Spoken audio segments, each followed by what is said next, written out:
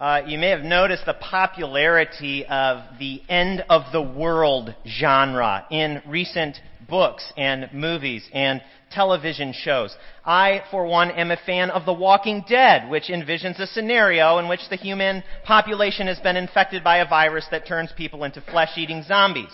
Now, bear with me, I'm going somewhere with this. But our obsession with end-of-the-world scenarios reveals our human curiosity about what things will be like in the end. It gets us asking questions like, when will it be? What will it be like? Will I be safe? Will I become a zombie? Will I become a zombie hunter? Because that would be pretty cool. But it gets us asking questions and envisioning what it might be like in the end times, or when the world comes to an end. I want to ask the question, what does the Bible, specifically, what does Jesus say about the end of the world? The parable that we heard from today of the 10 bridesmaids is a parable about last things, what we call in theology eschatology. It's the last things when we think about Jesus' return to judge the living and the dead and to establish his kingdom rule on the earth once and for all. So Jesus tells this parable. There was these 10 bridesmaids, and they are waiting for the groom to arrive at the wedding banquet so the feast can begin. And it's nighttime, so they need lamps. And 5 of them, the foolish, run out of oil because they didn't bring a backup. And they say to the wise, "Can we have some of your oil?" And they say, "No, because then all of us would run out of oil." So they have to run out to the local 24-hour Walmart to get oil for their lamps. And when they get back, it's too late because the groom has arrived, the party has begun, and the door has been shut, and they are left knocking at the door, "Let us in, let us in." And the groom says to them, "Truly I tell you, I do not know you." And the door is shut once and for all, and they are left out because of their foolish unpreparedness. It is a stark picture of the end. Now, the parable raises some very challenging questions for us, doesn't it? We might want to ask, why didn't the wise ones just share with the foolish ones? Or why didn't the groom just forgive the foolishness of the bridesmaids who didn't bring oil and let them into the banquet? And so on and so forth. It raises a lot of questions. But the thing is Jesus actually isn't interested in asking those questions. He's not interested in raising those questions. Jesus is actually interested in this parable of raising the question of preparedness, of what it looks like for a true disciple to be prepared for when his master returns to the earth. Now, for Jesus, preparedness isn't the kind of stock up your bomb shelter sort of preparedness and await the zombie apocalypse. That's not preparedness for Jesus. Preparedness for Jesus is not paranoia about the end of the world, but living with wisdom in the present. Jesus doesn't want us, he's not concerned with us obsessing over details about what his return is going to be like. If he was, he would have told us more about it.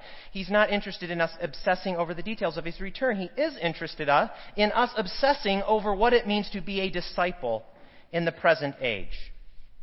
Now, there's all kind of places that we could go with this question. What does it mean to be prepared? What does it mean to be a disciple faithfully to Jesus in the present age?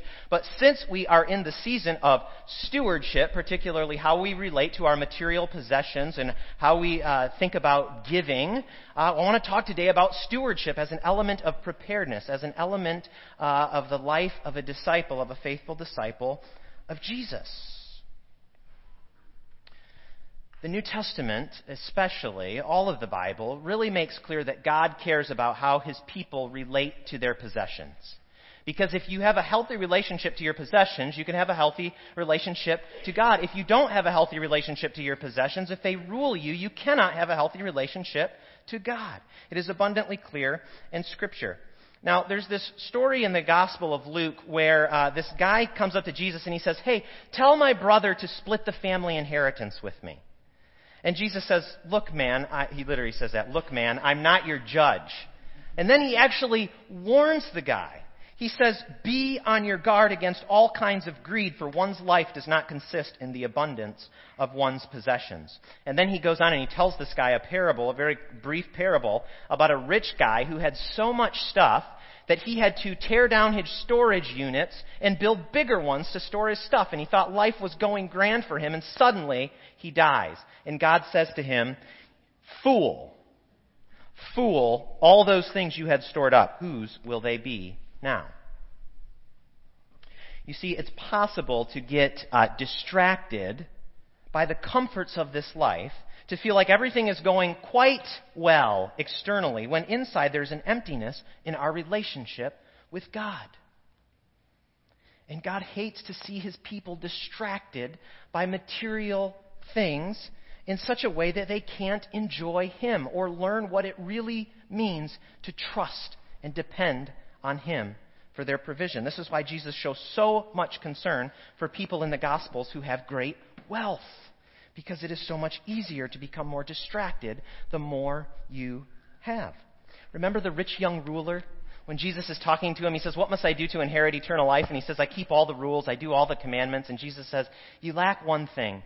Go give away all of your possessions and then come follow me. And Mark tells us in this little passage a little detail. And he says, Jesus looked at him and loved him when he gave him this challenge, right? See, here's what this tells us. God never calls us to a way of life or to actions that don't contribute to our flourishing as human beings.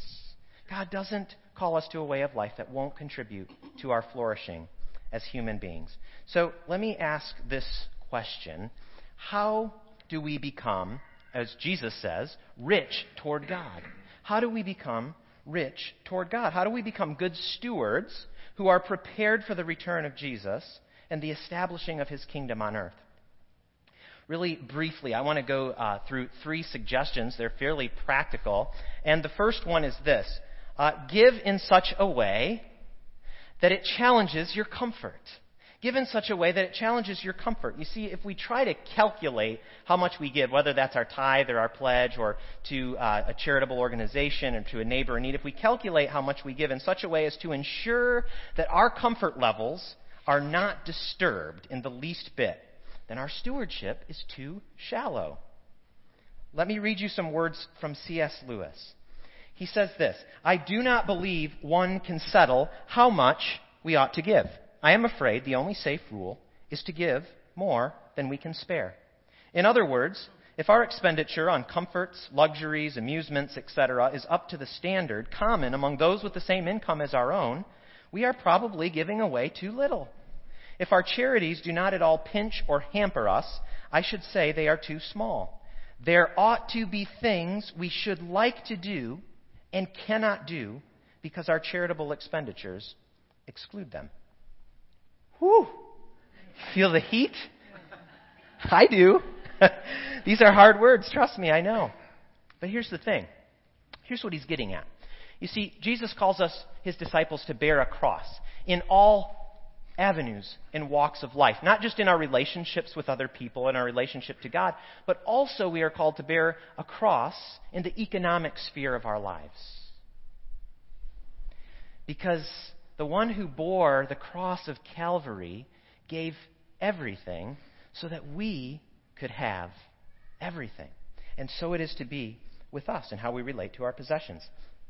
The second point is this. Take risks. Take risk. Giving is risky, especially when it stretches us. Only, really, when it stretches us is it risky. Because it puts us in a place of vulnerability. It puts us in a place of vulnerability where we become more acutely aware of our dependence on God. If you want to grow in your faith, take risks and make some of those risks financial ones.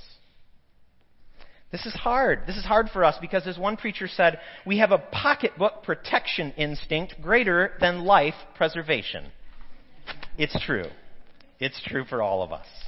I was reading something the other day that really, really struck me. The author pointed out that when Jesus called people to follow him, the first step was simple obedience.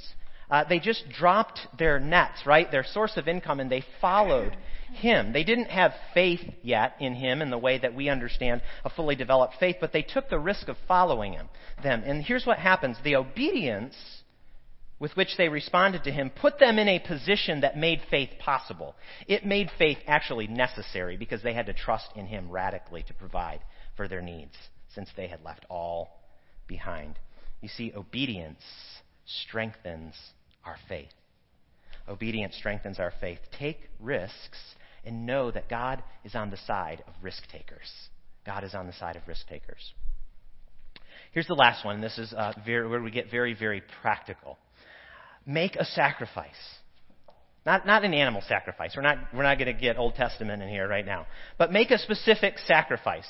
Consider choosing something tangible and specific, something that maybe you spend money on monthly, that's not a necessity, but that if it was gone, you would notice not having it. Maybe that's your cable bill. Maybe it's your potato chip bill. Maybe it's your monthly therapeutic massage. I don't know. It could be anything. But consider taking that thing, whatever it is, and the Holy Spirit will bring things to mind. He probably is right now. Listen to him.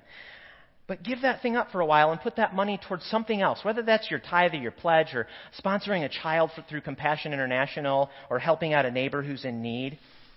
Put that money somewhere else so that you feel the weight of that cross that you are bearing. Remember what C.S. Lewis said. There should be things we like to do and cannot do because of our charitable expenditures. Now, there's a danger here that I briefly have to comment on. There's a danger of making getting into what I call a checklist mentality.